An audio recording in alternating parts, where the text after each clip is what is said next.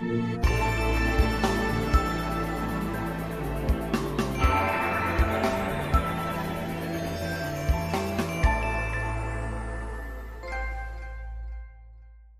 wait, no longer greatness has arrived. Welcome to episode 320 of The Trophy Room, a PlayStation podcast made by the players for the players. I'm your host, Joseph, aka Mr. Badbit, and it is here where me and my best friend Kyle talk about the latest, the greatest in all things PlayStation. Of course, this week, we're talking about the PlayStation 5 console outpacing the PlayStation 4 in sales. PlayStation on PC just made gaming on PC pricier, and our Horizon Burning Shores review, and so much more. But with all that said, with all that out of the way, the greatest co-host, whoever is, whoever will be, Mr. Kyle Stevenson. How are you, sir? I'm doing pretty okay. And, yeah. I just realized that this episode is 320. It's 320, yeah. Releasing on 420. Oh, what are the odds? We're so close. In 2 years, if we do an extra... No, if we don't do... Oh, God, math. 4 episodes, our 420th episode will be on 420. God bless. Let's make it happen. Well, never mind. That's not how the calendar works. No. We're going to make it work. Nah, it's whatever. Forget I said anything. No. Rewind. We're going to make it. Nobody knows how math works, Kyle. All right? It's like Insane Clown Posse with the magnet line in their rap. Have you ever heard that one? Never in my life, Kyle. They had a song. I forgot what the song was called, but in it, one of the lines of the song is magnets. How the hell do they work? That was in the song. Can I tell you something, Kyle? I actually thought the Insane Clown Posse was a joke. Like, I didn't think it was real. Yeah. And, like, I didn't understand why people were so afraid of them. Like, they're just dressed as Fat Ronald McDonald. I don't know. Listen, for everything I've heard about the fan base, though, they get wild. They get wild? They're pretty crazy, like us? Not like in a good crazy way. No, like they will kill somebody. Oh no! Maybe there's a rhyme to the reason why people are a little off-put by the clowns. Kyle, listen. Before we start this show, which is an Insane Posse, Clown Posse podcast now. Welcome to the Juggalo Room. Right, they're all called Also, that song's called Miracles, I'm pretty sure, so go give it a listen. Kyle, you know a little bit too much. Were you a juggalo? I was not a juggalo, but they did wrestle in WCW for a time, so that's why I know. Okay. Yeah. Fair enough. A pass. I don't believe it. Kyle, I like to start the show. Next week, I'm going to come on with the makeup. With the makeup. But it's like kind of half done off, like you're trying to wipe it away. I'm going to turn this way, and then I'm going to turn, and half of my face is the juggalo makeup. Please, for the love of God. Oh, God. So what I like to do each and every week, I like to start off with a question. And I want to take this question from our good friend Miles Dampierre, who asked it on Twitter, which is going to be a dead website in a few days. He asked a nice question. Could you tell me one nice thing about Xbox, one nice thing about PlayStation, one nice thing about Nintendo, and then a thing that they can each do better? Okay? And for Xbox, we're not going to talk about Game Pass. That's just such an easy out. It's an easy out. It's it's the best deal in gaming. Look at it. It's like, no. None of that. What's the pros for each one, Kyle? Okay. I'll start with my bread and butter, PlayStation. Yeah. I think they easily have the most engaging IP, first-party stuff out there. And they're second to none in my eyes, all of them. Xbox, I really enjoy how they are building up the studios around Xbox. Going back to like when they bought Double Fine, I think was a great deal. Yeah. Oh my God, why am I blanking on the Hellblade studio? Thank you. I gotcha. Ninja Theory, and like as much as I'm going to miss my Wolfenstein on PlayStation and whatnot, getting Bethesda I think was a slam dunk from them, and the future is very bright once everything gets moving. Sure. At Xbox Game Studios. Nintendo, whenever that is. No. We're no, in the no, pro. no, no, no. We're in the pros. We're in the pros. We're in the Section. pros. That was a joke. Everybody laughed. Nintendo. Nobody has that feeling of magic when it comes to video games better than Nintendo stuff. There's something about a Nintendo game that is just magical, and that's the reason why we love the Mario Brothers movie so much. It just has that. It's like the nostalgic. You are instantly transported to a kid again type of magic that they have, and it's pretty incredible. All right, what's the cons here, Kyle? What's the things they can do better? Sure. Xbox needs to learn how to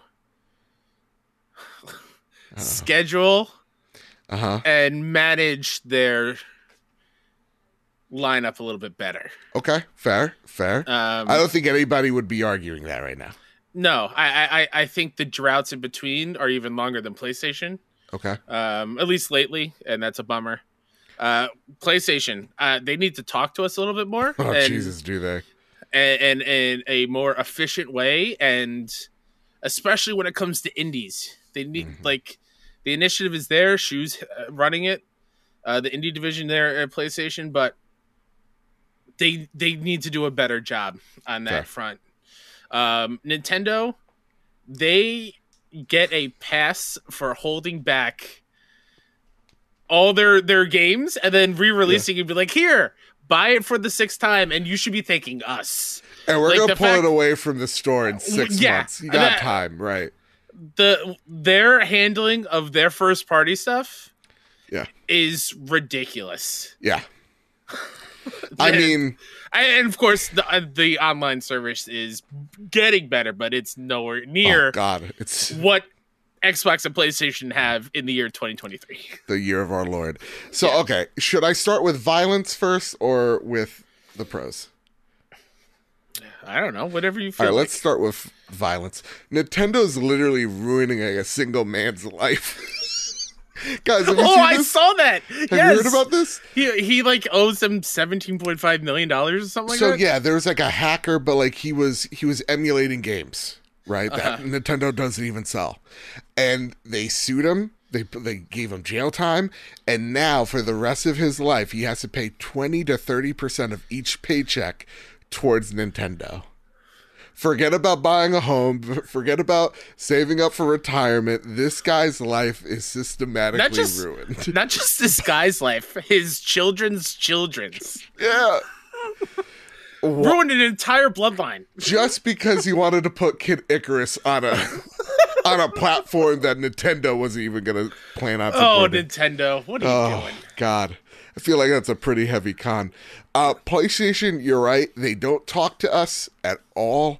And I'm going to say this. I think a lot of the way that they speak to us just sounds sterile.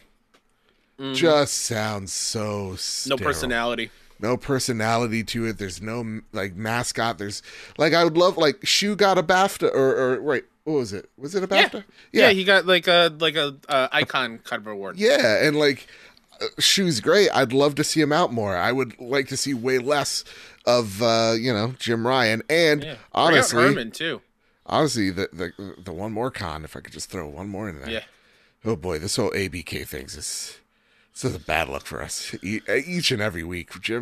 Jim's doing something crazy, and I'm tired of it. Jim, stop fighting for me that hard. All right, man. It's getting embarrassing. All right. Stop white knighting for me, Jim. Come on. Please. And I wasn't asking. Oh, my God. And the con for Xbox is a weird one. They over-communicate. And it's also their pro. So it's kind of like a double-edged sword here. For Xbox, the way that they communicate with their fans, because they know that they have a smaller audience, right? And so how to grow that is to grow it within its ecosystem, right? Like create the champions, create your ambassadors, as it were, right? To represent your brand. They do a fantastic job of reaching out to the community, talking to small creators, big creators. They really don't care. And I like that about them. They don't care about your size. They really want to grow the community to get you in the brand. Yeah. And they have FanFest too, which is I think a thing that I miss from PlayStation a whole lot. And that's Again, awesome. goes back to the sterile thing, right? Yeah. PlayStation makes, my favorite games. And I believe some of the best games out there. Each and every year, we're talking about how there's a PlayStation game, not just on our show, because we have a bias, obviously, but like, the Jeff Keighley's or the IGNs or whatever have you of the world, there's always a PlayStation game in the conversation. They just know how to make the games that excite people. And I would say they're the best at making those those AAA story, they're the best AAA storytellers, bar none. And then when Nintendo's not ruining a man's life, which we'll forget because the Mario movie made us feel like kids again. Yeah. Which I bet if that guy's watching that movie, God forbid, right? It's just PTSD, but I feel like it's like the Homelander like gif where he's just staring blankly into the screen. Like, would that count as him paying Nintendo as part of his thing? Maybe. God, how petty. But Nintendo, knows how to make the best games that don't involve guns. Like, just think about it. Like, they're really good at just the DNA of gameplay. Like, they understand it to the goddamn molecule, it seems. They are the best in terms of making first party content. I don't think anybody could go and debate it. Even if it's like, for me, I've outgrown them, but like no one does it better than Mario. No one does it better than Zelda. And you'd be kidding yourself to think otherwise, because it's just, they got mass appeal, man, Yeah. Can I ask a quick question about that poor soul? Yeah. What made them go after him? Did they not remember people who originally bought PSPs just to emulate Nintendo stuff on them? I feel like they went to Miyamoto. Miyamoto's like, I'm going to ruin this man's life. Yeah, I'm going to make an example out of this guy. And just to put the fear of God into everybody else. It's like a public execution to make an example of. I imagine this guy is just sitting at home, right, playing codename Steam on his Switch, and he just hears a knock at the door, and he opens it, and it's Doug Bowser with the trench coat and the collar flipped up with the old like Dick Tracy hat, kind of like covering his eyes. He's like, "I'll see you in court. I got what I need." Then just where's my money? I think you owe something to me and Mr. Emoto over there. Oh, boy, oh, boy. Hey, Kyle, listen, before we get into the news, a little bit of housekeeping. Some exciting things coming along the pipeline. Would you like to hear about it? Always. Well, first and foremost, head on over to the Trophy Room store, link in the comment section below, or in the description, rather. And then the second bit of housekeeping, Kyle, this is the major announcement that we've been teasing. We're finally joining every other podcast out there. Finally! We are recording the Trophy Room live on youtube.com/@PSTrophyRoom. Link in the description. We felt like for a very long time, we've been neglecting the video watchers over there on YouTube. And so we wanted to make the Trophy Room an event each and every Wednesday night, starting at May 3rd at 8 p.m. EST time. Join us as we record the show live on YouTube. It's going to be a really fun experience. We're going to test the waters, see if it works. And if you're an audio watcher or listener, rather, you go, how does this affect me? Nothing, because any type of super chats or any type of mega comments we get over on YouTube will go right over to the Sony Pony Express. So we're not going to get distracted by the chat in any which way. The chat's going to join us in our pre-show as we're getting ready, getting hyped, joining in the conversation. And then it's just a celebration of PlayStation in the chat. So it's going to be a really fun experience. I'm really excited for it. May 3rd. 8 p.m. Eastern Standard Time. And be there or be square. To add to that, another big announcement. That's where you'll find us live streaming, live reacting to everything. Everything. We're no longer going to be on Twitch or use Twitch. It just makes a whole lot of sense to just have everything in one place, one destination for you to check us out on a video format. So. And I think the best thing about that is nobody would, because there's a lot of people that like miss the streams, unfortunately, and they're like, "Where can I find them?" I'm like, "Ah, I'm not a streamer like, type of person." I think a lot of people also, it's easier to access YouTube than it is Twitch. Absolutely. At least on a you gotta mobile log in device now. and stuff. Yeah. It's awful. God, Twitch sucks. That said, because we're streaming now on YouTube, we're going to be adding time codes because now I don't have to edit the show and waste an hour and 30 minutes of my life and go to sleep at 1 o'clock in the morning every Wednesday. I get to go to bed at a reasonable time, and y'all get time codes. So it's a win-win for everyone. Win-win. So, yeah. Awesome stuff. Can't wait. We'll be promoting the heck out of it in the coming weeks.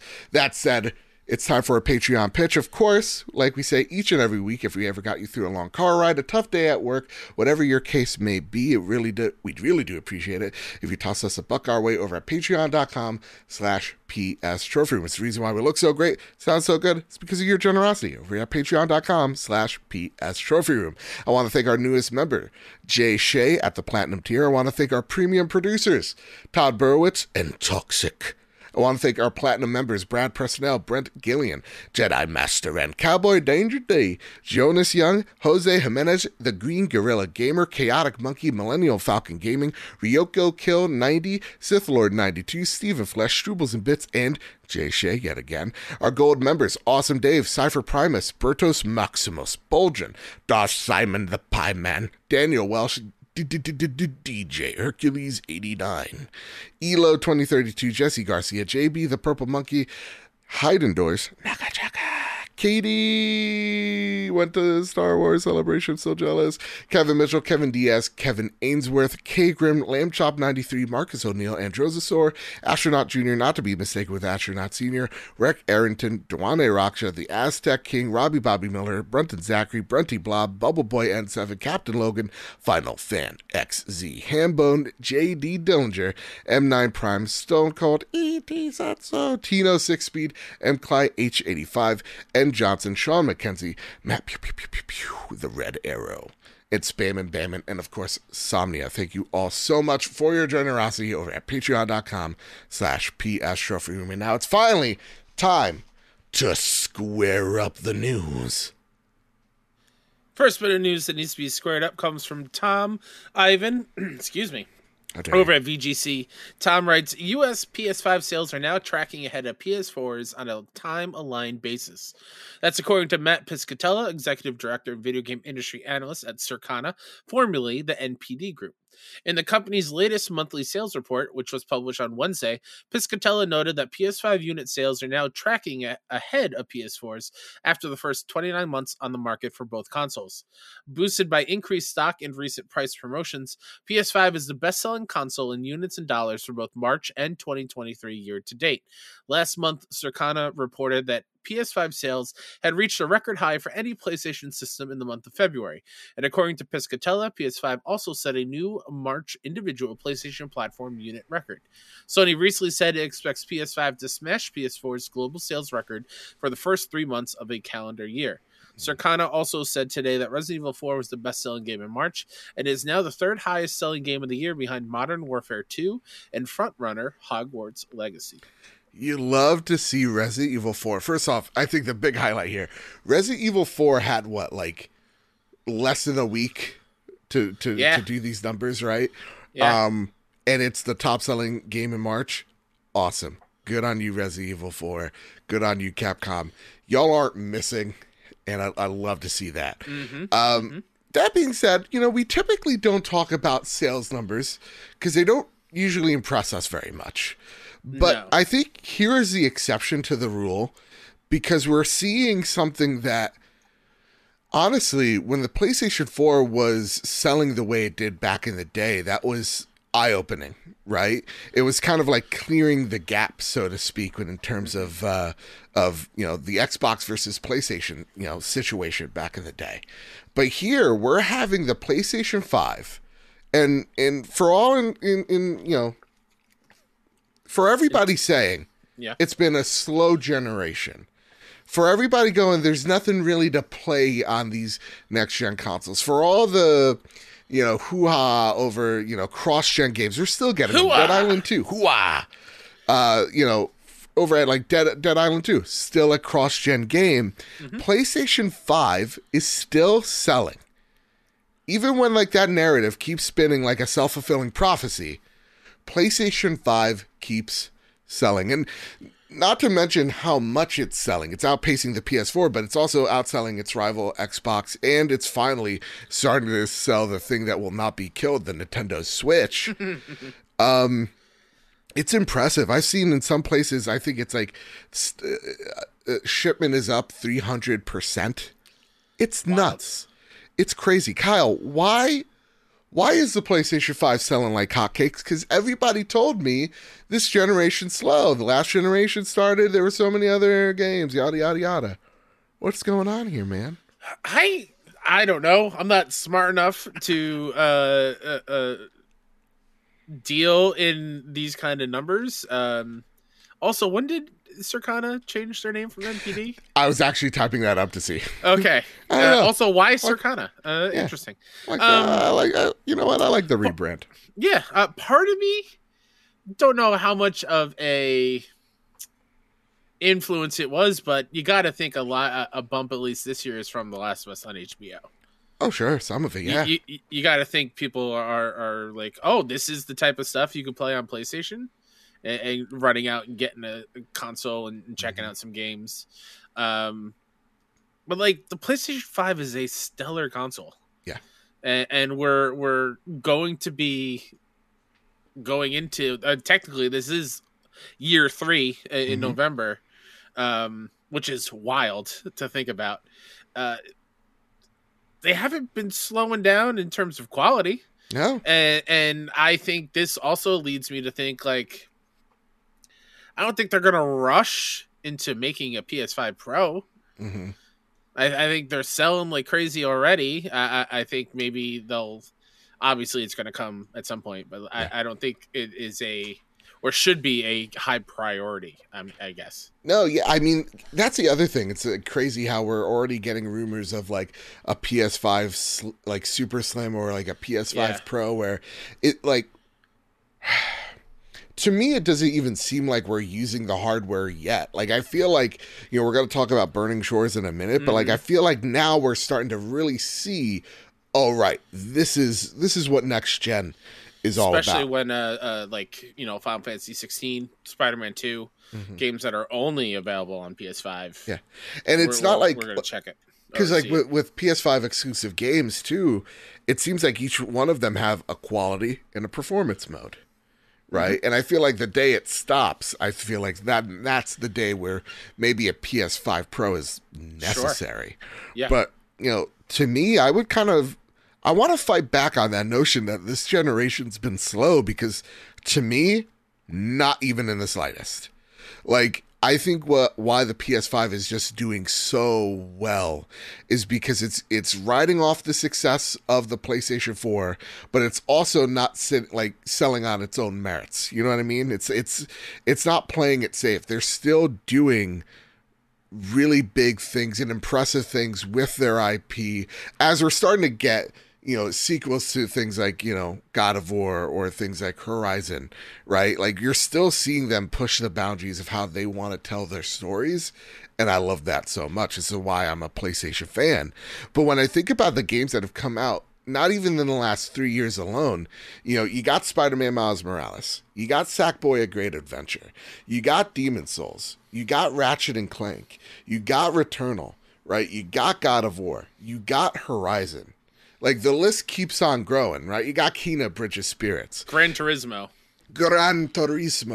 Right? Off the top of my head, that's like, what, 9 Last games? was part 1. Theoretically. I mean, sure, but it should count. You want to right? give it to them, fine. Yeah. You know, and then at the same exact time, you're seeing them make deals with third-party AAA, you know, companies outside of just your Call of Duties. Right, like, look at Capcom. Resident Evil 4 came out, sold dominantly on PlayStation.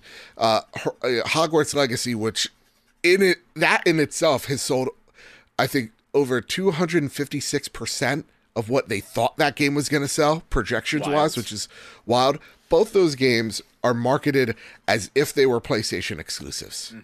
You know, they're partnering up with IP that is unavoidable. Like IP like Spider-Man. KOTOR, listen, I'll hold my breath, but you see them making deals with places like Star Wars. Final Fantasy 16. And when people 7. go 7. But when you see like people going, I don't know what's happening for the future of PlayStation. I'm like, really? Final Fantasy 16 is in 2 months, everyone. Right? Spider-Man shortly afterwards. We're getting a Wolverine. Right? Like, there's still games that we don't. Final Fantasy 7 Rebirth, Stellar Blade. Like, there are reasons to be excited for this console, and I'm getting annoyed at the whole, like, this console generation's been slow. Yeah, I think it's been steady. I think we're starting to view the PS4 and Xbox One generation with, like, the rose-tinted glasses. And I think it's better if we take them off and say, there's been some stellar games here. I will say, as somebody who does think that we need to hear about the future a little bit, especially when it comes to first party, I think that is also just going back to our pros and cons. They're just not talking to us nearly as much. I feel like if they talk to us, that fear of what's coming next would be gone. Yeah. But there's such huge gaps in between a state of play, this weird here's 5 indies in 20 minutes on Twitter, yes, and then a huge showcase, which I have thoughts about in a little bit, but like they just need to talk to us a little bit more. I mean, even PSVR 2, which is like up in the air. I know there's some reports saying, oh yeah, PSVR 2 selling fine. There's some other reports going, still outselling all the other VR headsets that have come out so far. There's even some 3 months or something. Some that's saying, well, it's selling fine, but there's trouble ahead. But even when I say that, they still launch a second piece of hardware with an impressive first party first party lineup would be a lie.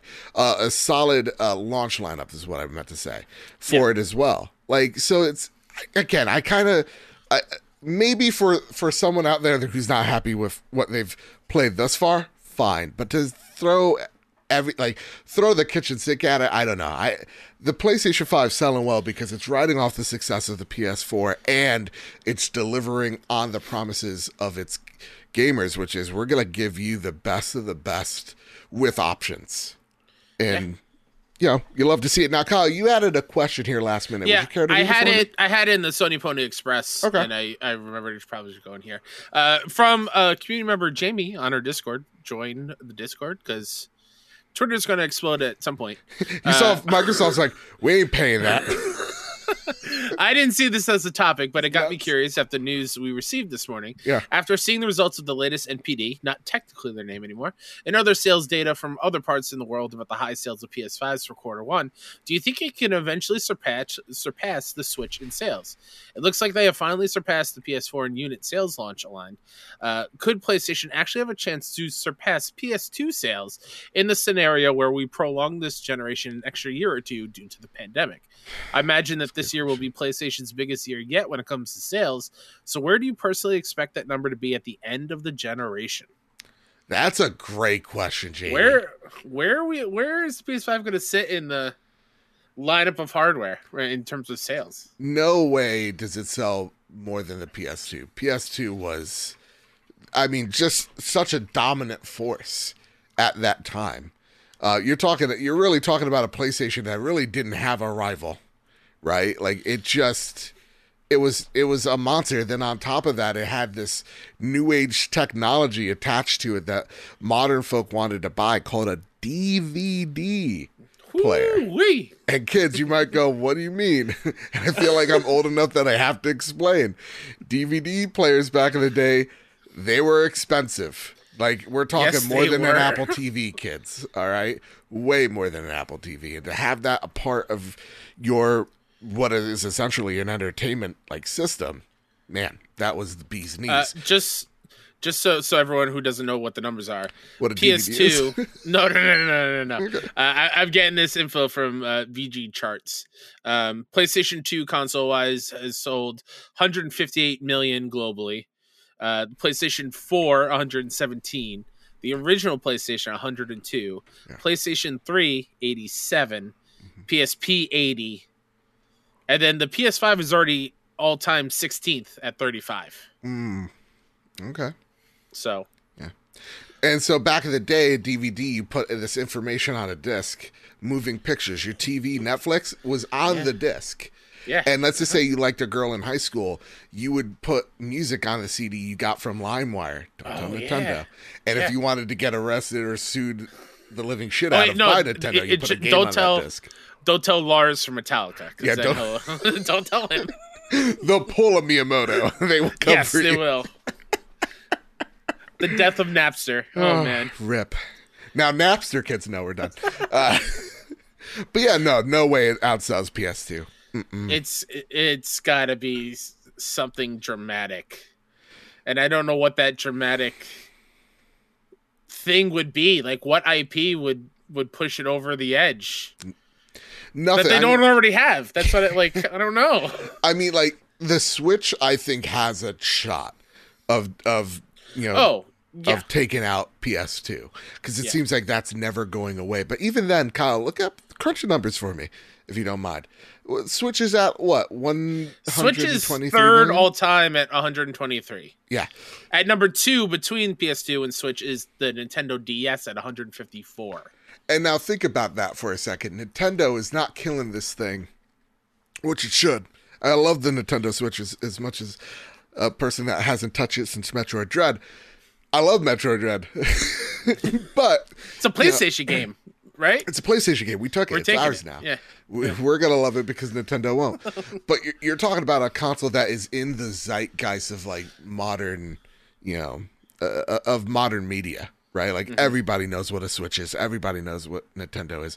Even that is having a troubled time getting up to the PS2 levels. So, yeah, I don't think that's ever happening, Kyle. Also, wild to think. Like, we think the Switch is crazy, right? When in terms of the sales. The DS, you kind of forget that the DS was everywhere, too. Yeah. And, like, the Game Boy as well. Like, Nintendo, Game Boy, I think, was number 4 when I looked it up. Yeah, Nintendo does not like killing its mobile stuff, man. Because it works. Because it works, yeah. Remember the Game Boy? Remember the what is it, the nightlight you had to put on it to see when you were, like, in a drive? Dude, those are wild. Or like lean it and get the street lights when you're driving by, you time it now, correctly. Kids, back in the day, screens were lit up. No, and they were only like green and black. That was it. Yeah, it was. What a wild time! What a wild time! Game Boy Color was a huge leap forward in technology. Humble brag, purple Game Boy Color. That's where it's at. You choose any other color, you're goddamn dope. Nope, that's what I had. Yeah. I also had a yellow original Game Boy. That's the one I had. Yeah. We're going to talk about more mobile stuff later, Kyle. It's something I alluded to prior to the show. Oh, I got some, because I may be a mobile gamer soon. Who knows? Ooh, who knows? Interesting. I might need some help. Who knows? Ooh. All right, Kyle, it's time for our next story on the list, sir. Nicholas Tan over at PS Lifestyle writes, Sony raises PlayStation game prices on Steam in select regions. Without much fanfare, Sony has increased PlayStation game prices on Steam, including Returnal, Marvel's Spider-Man Remastered, and Horizon Zero Dawn in a number of select regions. After pouring through price data on Steam DB, we can confirm that affected regions include Argentina, Canada, Chile, China, Colombia, Japan, and South Korea. New PlayStation game prices on Steam in various regions.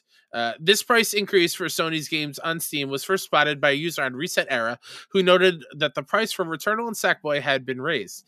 We checked Steam DB further and discovered that these aren't the only PlayStation games impacted on the platform, with the majority of these increases occurring recently from April 14th to April 19th.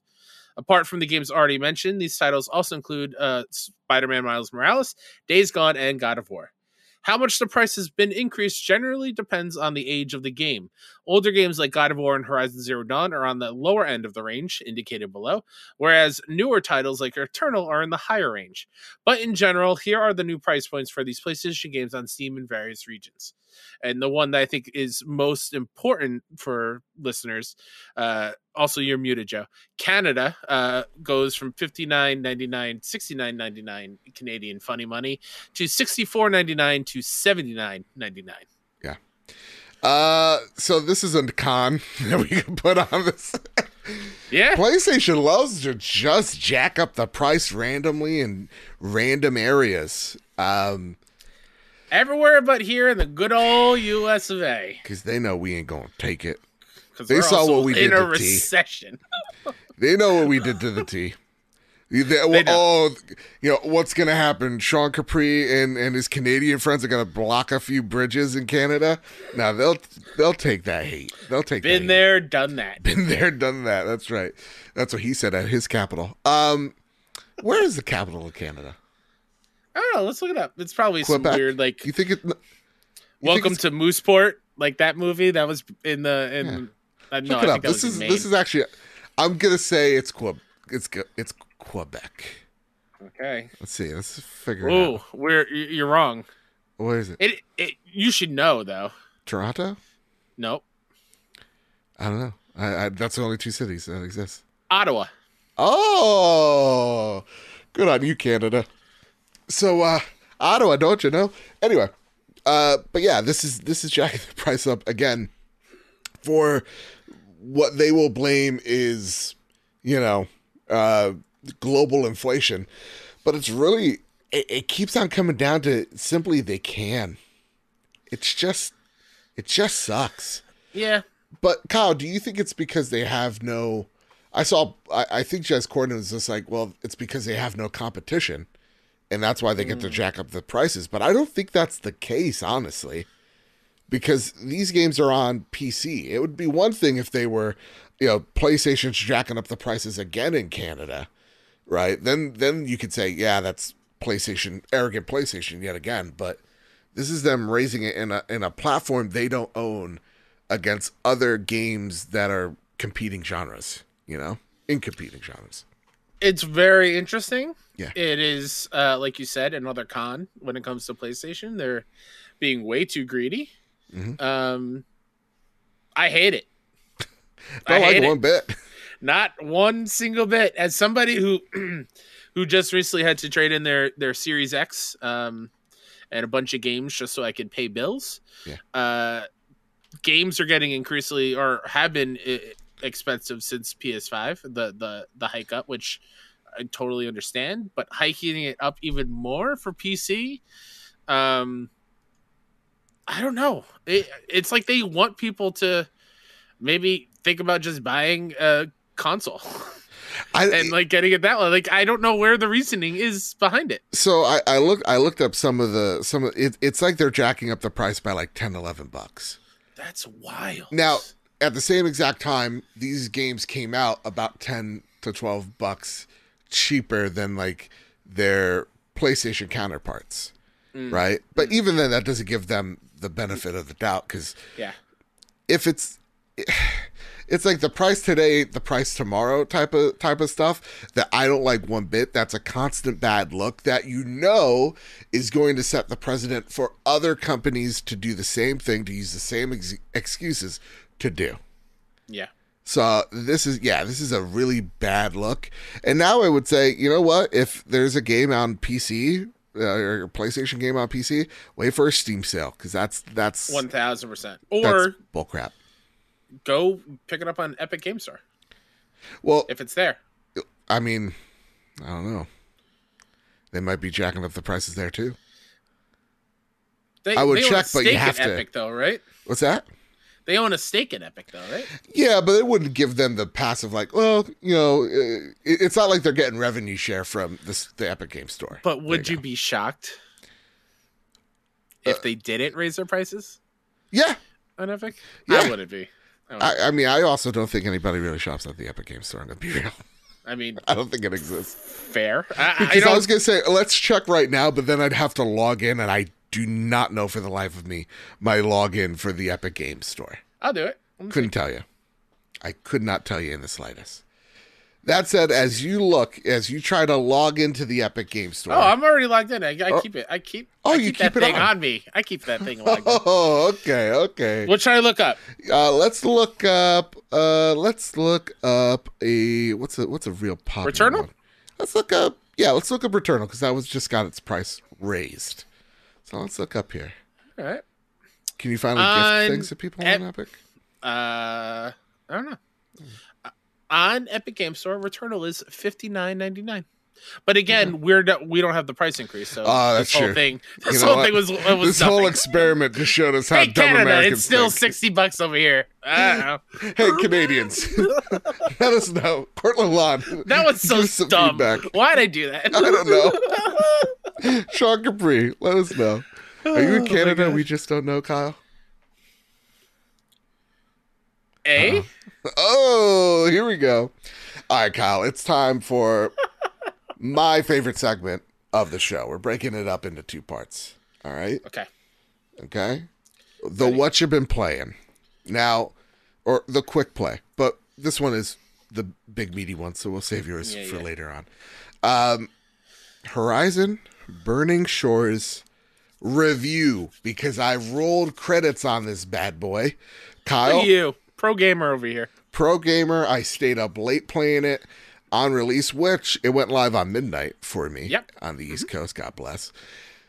And then I woke up, and that's all I did today was play Horizon because I wanted to get this out here for y'all. I beat the game, so I golden pathed a lot of it. I played a good chunk of the side content as well. To boil it down, and Kyle, please stop me if any questions you have. First and foremost. Stop. What is Horizon? Well, good Who is question. Aloy? Why are there robot dinosaurs? Why are you asking me all these goddamn questions? No, first and foremost, non-spoiler, so don't get alarmed. Nothing here is going to spoil it for you. But in short, it's more Horizon Forbidden West. Sweet. It's more scenarios with robo not-so dinos in this one. Ooh. So, yeah, hi. How easy is it to access Burning Shores? Because I know the answer. But, like, is it, do you have to find a secret item, right? That's like, ooh, maybe I should go on this quest or whatnot, or... Nope, just talk to a person. Great. Yeah, no, so... You have to beat the main game, though, first. Yeah, you have to beat the main game. This person's like, hey, come talk to me on a porch. They send you out to the Forbidden West. And I got to tell you something here about this story. And I think it just comes from my personal preference. Because we get a lot of stories where, like, the fate of the universe rides on hero A's shoulders, right? I love the stories that are more self-contained, that are more of a personal story, rather than everything in the world is on the line. There are definitely some heavy stakes here. Do not get me wrong. Yes, Kyle, from the trophy room. Question. Similar to Miles. Yes, Miles is smaller scale story instead of saving the whole city kind of situation. And like, yeah, it's like you're saving a borough instead of the whole city. And here it's like, again, people's lives are in risk, but it's not like the world, the galaxy, and the universe type of thing. And that makes it so that we discover more of Aloy's struggles, internal struggles, and how she has such a problem connecting with people. And that's where the new character, Seika, writes in. Or Seika writes in. Whoa, Seika's writing it. Whoa. Yeah. I really loved being on. She was a standout role. She was incredible. And I will say this, in Seika we trust. Not only is Seika the best companion, and even written companion, I would argue she is honestly one of my favorite characters just in the universe. Like, to me, it's like Aloy, Silence, and then Seika right afterwards. She is so great that I would love to see her have like a Miles Morales spin-off, game somewhere down the line, because she's super competent at what she does. She is almost on the same level of Aloy. And it's really awesome to see someone that, Seika is just as good as Aloy, but she has this other personal element that Aloy doesn't have. And you kind of get to see how they have this kind of buddy cop relationship throughout. And I really, really loved it, and how they open up to each other. It's not like at first they're adversaries, like garbage that we see constantly. It's way more layered than that. And I like that type of complicated relationship. That said, I liked the main story. I didn't love the main story, but the villain is a very familiar face in the PlayStation ecosystem. Ooh. They played a character before, and once you see them, you'll be like, is that who I think it is? And yeah, Wow. absolutely. They are Okay. the only hint I will give, and this is if you're a deep Star Wars fan, Kenobi. The story itself. Kratos? No, you. Dang it! It's about 6-7 hours long. Which is great. Great. This is a $20 experience. Yeah. God knows tomorrow when PlayStation jacks the price up. And like you said, you didn't do everything. I didn't do everything, so there's still some things, some quests that I did leave on the back burner to get through this story because I was invested. There's also new trophies and stuff as well. New trophies, new gadgets, new gizmos. You get a cool fist weapon that also acts as kind of like your hook shot. Yeah, your grapple hook in the game. Oh, Now you get to grapple onto enemies and do like chain combos. Yes, please. There's a really awesome like wrist weapon that acts like a machine gun. Ooh. I will say here, when it comes to the combat, it gets me excited for the ideas here to grow into a third game. And I can't wait to see what they do with that third game in terms of combat now that it's not limited by the PS4. Because there are some... Yes, hi, Kyle. Trophy? On that note, Yeah. Yes, hi. Can you tell why it's only on PS5? There are two sequences that are obvious. One of them I can talk about. It was in the official trailer. It's the Horus, the metal devil himself. Everyone at home, Horus, Horus. not Streetwalker. That's right. Well, listen, I'm not here to slut shame a Horus. Whatever they want to do with their lives. That being said, though, that fight in particular is very grandiose, and I can see why. Yeah, that this is a PS5 game. There's another cool section where it's playing a lot with water and air physics, and that alone, I'm like, you can't do this on PS4. Like that sequence alone, no way it could be done. Yeah, because I played maybe an hour tops. Yeah. Like, I'm not super far in it. Because like people are like, this game looks even better than Horizon Forbidden West. No, it doesn't. It's the same game. Yeah, the same game. I think some of the maybe I'm far removed, but that was one of those things. Like, man, it is beautiful. That's the thing. You're far removed, and it's all the aspects. A lot of it's the aspects of what the PS5 takes advantage of.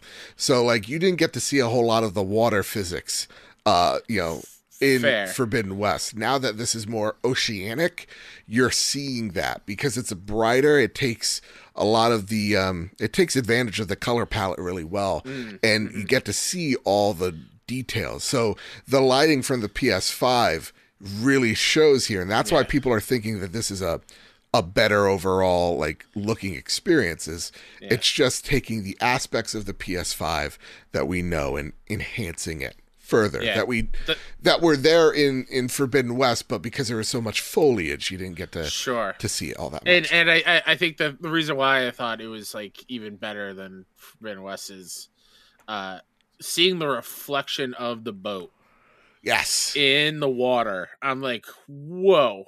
I had to stop. And that's why I did the screenshot. I was like, I don't remember reflections being so like pixel perfect. Like everything about it, they just nailed the environment. Like, and it's incredible. For me, going back to it a year afterwards, like all the little improvements that they've done, like the whole, like, you don't need an animation to go pick a piece of shrubbery.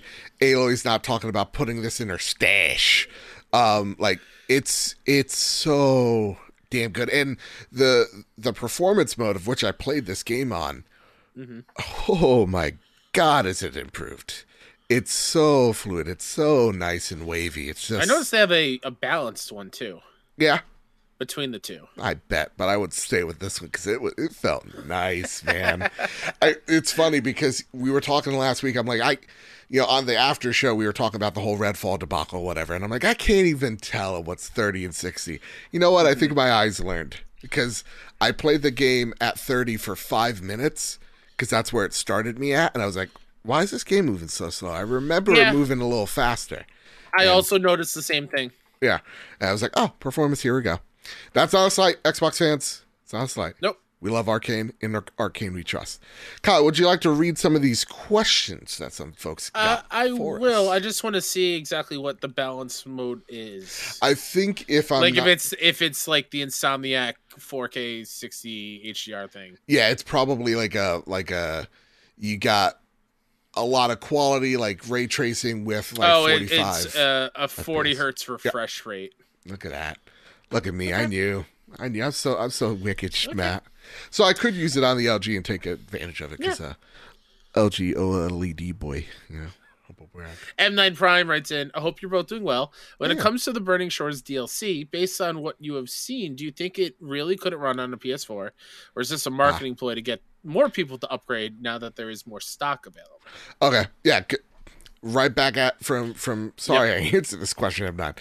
No, this couldn't be run on a PS4. But it's not like when I say that, it's not like because this thing is really. It's no. There's certain aspects that they could have probably cut out to make it run on PS4, but it would it was integral to the story, and they didn't take that out.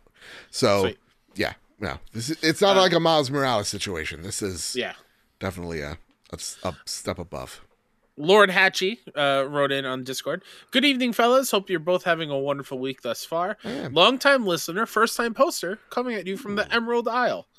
Have Burning Shores downloaded and ready to go. Just wondering how long the DLC campaign is, and do early signs point it to being worthy of the $20? Yeah. Keep up the fantastic work. Easily my favorite podcast, and the only one I jump right into the day it arrives on my feed. Ooh. Emerald Island is in North Carolina. Oh my God, that is a thin-ass island, dude. You are getting flooded. Let me know. Oh, my goodness. Yeah, you must get like one long bridge. Yep, it's a long bridge. Oh, boy, Emerald Island. It's such a beautiful name, but it scares me. Anyway. Wait, yeah. I think he means Ireland. Oh, Emerald. Because they referred to it as the Emerald Isle. Really? Do they? Yeah. He also put the Ireland flag in his comment. It just didn't appear here. Okay, never mind. Sorry, North Carolina, the state of. That little island you got scares the shit out of me. Ireland's beautiful, though. Love seeing you around here. Yes. Appreciate you writing in. Unification for Ireland, right? I don't know. People are yelling about it. I have no idea. In North Carolina, they know, though. Yeah. They know down there. All right, so for me, I looked it over. I thought it was about 5 or 6, but it looks like I played about 6 to 7-ish hours in the Burning Shores. But I will say, again, I haven't completed any or all of it. So like side quests and all that. So I think there's like content worthy of about 8 to 9 hours that you can squeeze out of here. And do they add to the combat arenas at all? No combat arenas, just really overpowered armor to get you caught up. And it's great for New Game Plus. But yeah, no, there's more side quests and more like, no, I can't say it or else it's a spoiler. But yeah, you get to see familiar faces. Okay, but worth the $20. Yeah, I mean, like, is 8 hours of content worth your time or worth your money, worth $20? I would say yes, absolutely. If this was $30, then I'd be like, you're pushing it. 40, no. This is not like a Miles Morales situation. We were joking about it in one of our private Twitters of just like, well, why is this game, which is essentially DLC, right? $20, but Miles Morales was $50 and it's about the same runtime. And I said, well, one of them's going to sell consoles and the other isn't. But in truth, Miles Morales is a whole new character that you have to then play with, a new move set that you have to think about, talent trees and all that you have to take into consideration. There's a lot of moving parts to Miles Morales, and that's why it justifies that price. Similar to like Uncharted Lost Legacy, right? You know, that one's about $40. It offers, I think, a bit more time for you. Ghost of Tsushima Legends, I think, is also good at comparison as well. It's like not a huge piece of DLC, but it's enough to fill your time. So, yeah, it's worthy of it, man. If you're missing Horizon, which I definitely was, because that's all I've been playing this week, worth your time. Of course, we didn't get a review code. This is just us, blabbering on about it. I literally rushed. I think I played it last night and then this morning and beat it this afternoon. Sweet. So I really went on through it. I've been playing Horizon Forbidden West earlier this week trying to get the platinum. I just wanted to make that clear. Sweet. Yes, sir. Yes, sir. And again, another banger into the PlayStation lineup. Yeah. And honestly, I should have started it off like this. Horizon means so much to us. Without Horizon, the original Horizon, there would not be a trophy room. So like to get to react to the show or the showcase last year was incredible. To see everybody's reactions to Horizon in our Game of the Year category or nominations was incredible. And so like every time that I get to play Horizon and I get to see our community react alongside us, it's kind of like a full circle moment for me, man. Like this game, we wouldn't exist if it wasn't for this game, the series. And I love it so much. So thank you so much, Gorilla, because you guys are amazing. Just wait until the day we get Ashley Birch on the show. Oh man. I think we'd both die. Yeah. and then to the dream guest list, because talking to Aloy herself and then telling her just why without her and that game the show wouldn't exist. I want to do that one day. Yeah. And for sure. Like again, I think this gives so much more to Aloy as well, man. I can't get enough of it. This game is so amazing. Do you think, Joe? Yeah. No, not well. Maybe it's a Burning Shores question. Go for it. Whatever comes next, full on sequel, or that rumored multiplayer thing? Rumored multiplayer thing. Yeah. Okay. Yeah, I think that's been long in the tooth, right? I think they've been. So the difference, I saw some people go, was it Frozen Wilds was a lot longer, right? Yeah. And I don't remember Frozen Wilds much. So like Frozen Wilds is much bigger in scope, but that was a section of the game literally taken out because the game itself was running too long to them. It was getting like Ubisoft Valhalla levels of pacing, so they took it out. This one, it seems like mid-production of Forbidden West, they started making this as well. So this is a from the ground up type of thing, theoretically. Okay. Yeah. Sweet. All right, Kyle, let's talk about Dead Island 2 review roundup. Take it away, sir. The Open Critic is currently sitting at a 75. Jordan Midler from VGC gave it an 80. The best games ask important questions. In the case of Dead Island 2, that question is, do you think it's funny to chop zombies into bits? If the answer is yes, then Dead Island 2 is a joy. Wesley LeBlanc at Game Informer gave it a 78. This game won't stay with me long, but I'm not sure it was meant to. With Dead Island 2, Dambuster Studios ask little of the player, only that you enjoy a good excuse to kill zombies in increasingly gory ways for a weekend or two. And in doing so, it delivers on the promise of what the series is all about. And Travis, friend of the show from IGN, gave it... did not give it an 80. It was an 80. An 80, sorry. Thank you. That was my bad. No, it's okay. Dead Island 2 is a hilarious gore fest and a competent zombie-slaying adventure, but lacks creativity outside of its great sense of humor. So, Kyle, first question for you. Yeah. Are you picking this game up? Are you thinking about it? No. No? Not a Dead Island fan? Dead Island never spoke to me. I think similar to like Dying Light, which I tried, and I didn't gel with it. I'm not a fan of the first-person zombie stuff. I don't know why it is. It just isn't my thing, unless there are guns involved. But I feel like Dead Island and also Dying Light to most degree is more melee focused. Yeah. And so that's just not my thing. I love that it's finally out Yeah. because this is a long time coming, Was it? and I'm glad that it did what I think I expected it to do. Yeah. A fun time. And while I research this here right now, are you surprised that it's a 75? Because I remember this went through multiple developers. Like I think the original Dead Island or their Dying Light, Techland, right? Techland was doing something with it. They dropped it. Then it was Jaeger Studios, and now it's Dambuster Studios. Like it seemed like this game was juggled through so many times by so many developers. Are you surprised and genuinely like happy about this score here? Like, did you expect this to be a 75? Did you expect it to be really a 50? No, I expected it to be closer to the Crime Boss City Oh, okay. score. What was that? It was like 50s, right? It's in the 50s. Just because of its tumultuous dev cycle.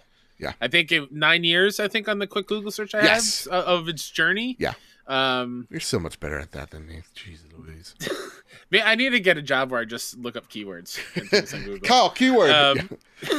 It's got like it's like ChatGPT's like, this guy's a goddamn natural.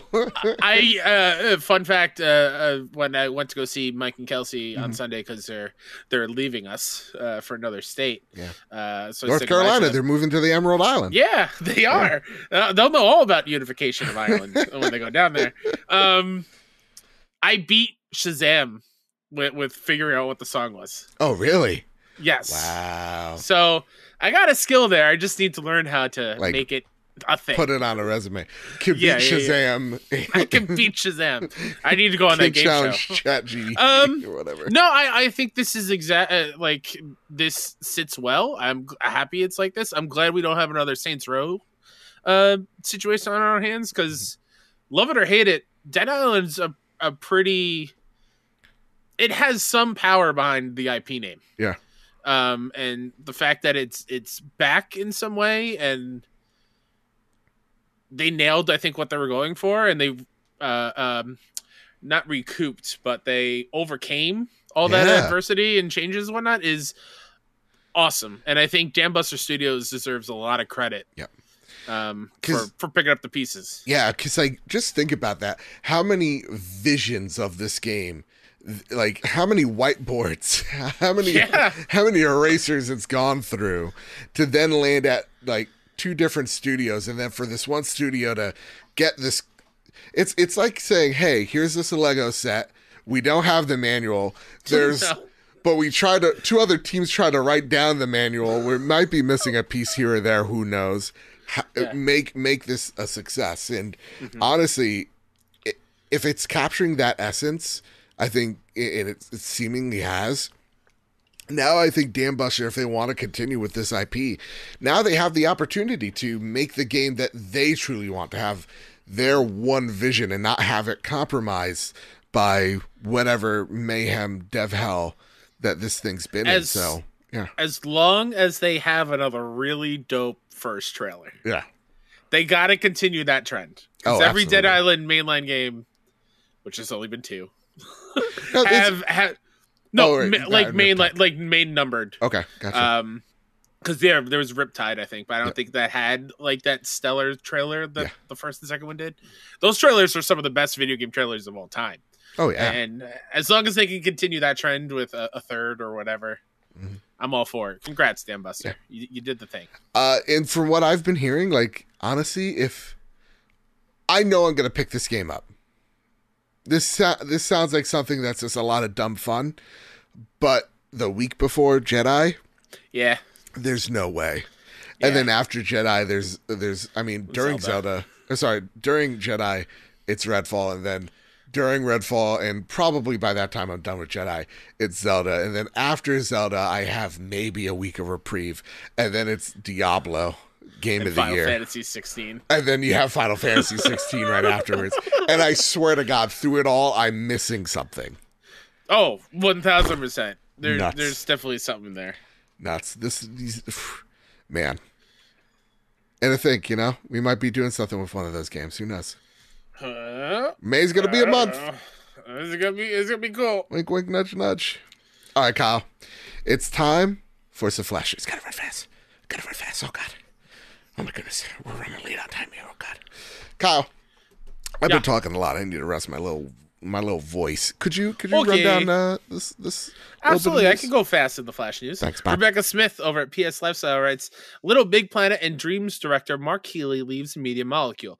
Mark writes, quote, so after 17 incredible years of co-birthing and building Media Molecule, I've decided it is time for me to fly the nest, set sail and chart a new course. Today is my last day at Media Molecule. From Little Big Planet to Dreams and Beyond, proud to have played my part and lucky to have jammed with some truly brilliant people and such a wonderfully talented community, which I will continue to be a fan of.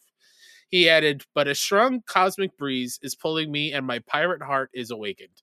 I'm not getting any younger, so I'm going to indulge myself in the winds of my various curiosities for a while and see where they take me, end quote. I want to say best of luck to you, sir. Absolutely. The one thing that rubbed me the wrong way from this quote, again, wish you best of luck, Mark, when he said co-birthing, I did picture a man giving birth. All right. And like he's yelling and he's like, you'd be shocked of where I'm crowning. Like that's what the visual I got. And I like that God. One bit. Though in serious news, this is another co-founder. I think there's only one of the founders are left here. Okay. Media Molecule going out there having to remake a name for themselves. I want to know what your thought is here, Kyle. Do we think the next game from them is their make or break? Ooh. Because I would kind of say it is. I would say that there's a lot of pressure on that next game hitting. And that's why I think that next game's probably a proper Little Big Planet. I would say the pressure is there. Don't know if it's a make or break. Okay. Fair enough. Especially because when I think of I think of Bend, you know? Sure. Days Gone was seen as not a critical huge success. Yep. But they're still getting a chance to do something brand new. So I don't think PlayStation's in that vein of doing that kind of thing anymore. And yeah, I know they shut down London studios and Sony Japan or whatever. Sony Japan. I know there was also I think a London studio that they shut down at some point. Oh yeah. But it's not the London studios. Yeah. Yeah, no, but like I know they have done it. Guerrilla but I London. think There you go. Yeah. I don't think they'll do it to Media Molecule. I'd be shocked if they do. It'd be a sad day. I wonder what the size, the scope of that game's going to be. Again, I would love them to go, hey, what's in our DNA? Creative, user-generated content. Great. What's also in our DNA? Awesome platformers. So let's roll the dice. Let's make a safe bet here with a Little Big Planet 4. And I think it would really, I mean, there's already a reawakening of Sackboy with Sackboy's Big Adventure. First off, stellar game in its own right, but once it hit PlayStation Plus, it seems like it's gotten a second breath, a second wind to it. So, to me, I think you can make a Little Big Planet resurgence, a thing. I'd buy it day one. I love Little Big Planet, but that's just me. All right, Kyle, you want to hear some news that's just gonna make you go, what? Absolutely. Sega is officially buying Angry Birds developer Rovio for $775 million. So you're telling me Sega Sammy, my brother in Christ, you made 2 successful Sonic movies and that walking around money you went and bought Rovio? What are we doing? Okay. Okay. I mean, that's the power of the IP, I guess, because, Angry Birds...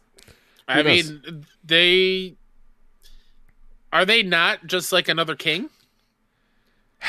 They make a shit ton of money in mobile. True. So you know what? Who am I? Now, I've seen some Xbox fans out there. Xbox fans, Let me talk to you guys. And let me talk to you, Kyle. Okay, let's get in the green room for a second here. Okay, let's step into the achievement hall. Let's get into the cross room. That's right. What? Oh, okay. Maybe that joke didn't land. The X button is the cross button. Instead of saying the X room, because it's Xbox, the cross. Okay, fair enough. It's always good when you have to explain a joke. Yeah, I feel like it's even funnier. Honestly, you want to say it again? I think the third time's gonna make me laugh. All right. No. So I saw a lot of Xbox folks going, okay, here's a play.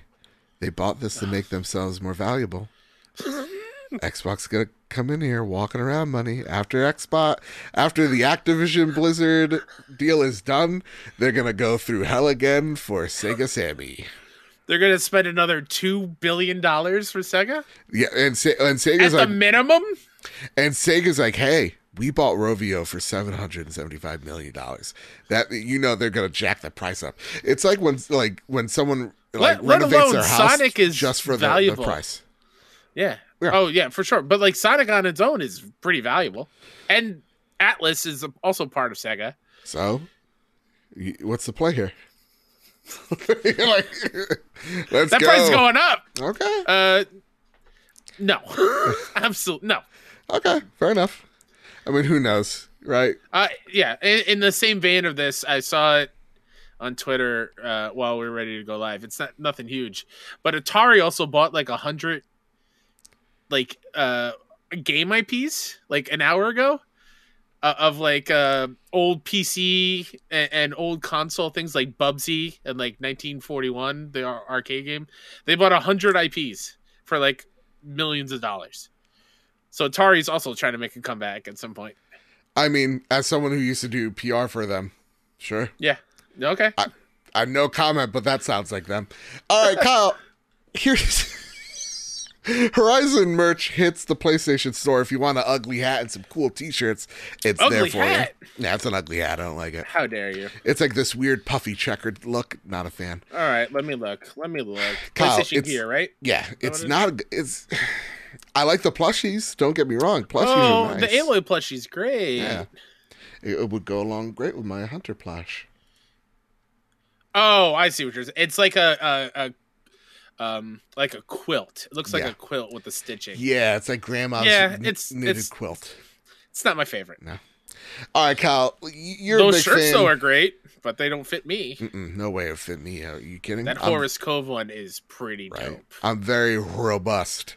Kyle, we're just two overweight middle-aged men, but I want you in our basements. In our basements. I'm in my attic, you son of a. That's right. Kyle, listen, you watch this whole Nintendo in indie world. I want to know though all the things that aren't coming to the that are coming to the Switch, but are also coming to PlayStation, because that's where I'm going to be playing these. And this is guns. I put in quotes "we think" because there are only some trailers that are on the PlayStation YouTube channel, and not all of the information. It's hard. That's something hard to Google and find. Sure. In one thing. Cult of the Lamb Relics of the Old Faith update is out next week on the 24th. Nice. Cult of the Lamb's awesome. Play it. It's so games good. Teslagrad Remastered and Teslagrad 2 are shadow drops. They are out today. Nice. Never heard of Teslagrad. Have you? No, but when I saw it, it seems like it's built off an electric Dodge mechanic. So I'm literally looking this up. If it's out now, for PS5. Let's do this. Also, while this is just a PSA for you and everyone at home, check your PlayStation Stars coins. I got $40 in PSN money the other day, and that's the reason why I played a couple of games I'm about to talk about in a second. Okay, you know what? I'll save it for quick play, because you're that one question. I was like, I'll save it for the show. I'm bouncing off of you right now. Am I in trouble? I feel like I'm. No, you're not in trouble. Okay. Again, you're gonna be excited. All right, carry on. Sir. Yeah, Shovel Knight Pocket Dungeon Puzzlers Pack DLC is coming this spring. Blasphemous 2, which is a Metroidvania Souls-like, out on PS5 late this summer. Spaniard Studio right there. Ooh-wee. I learned the first game too gory for a Joe Mr. Redbit. Yeah, there's something about it. I'm gonna buy them again. It's pixel stuff. Yeah, it's not like realistic. But there's something about it that's just it's like this Catholic horror. Like it's like this, like it makes the inner Catholic. I was raised Catholic in me. The guilt. Not the guilt, just like, oh, that's all the shit they told me that would happen to me if I was bad type of shit.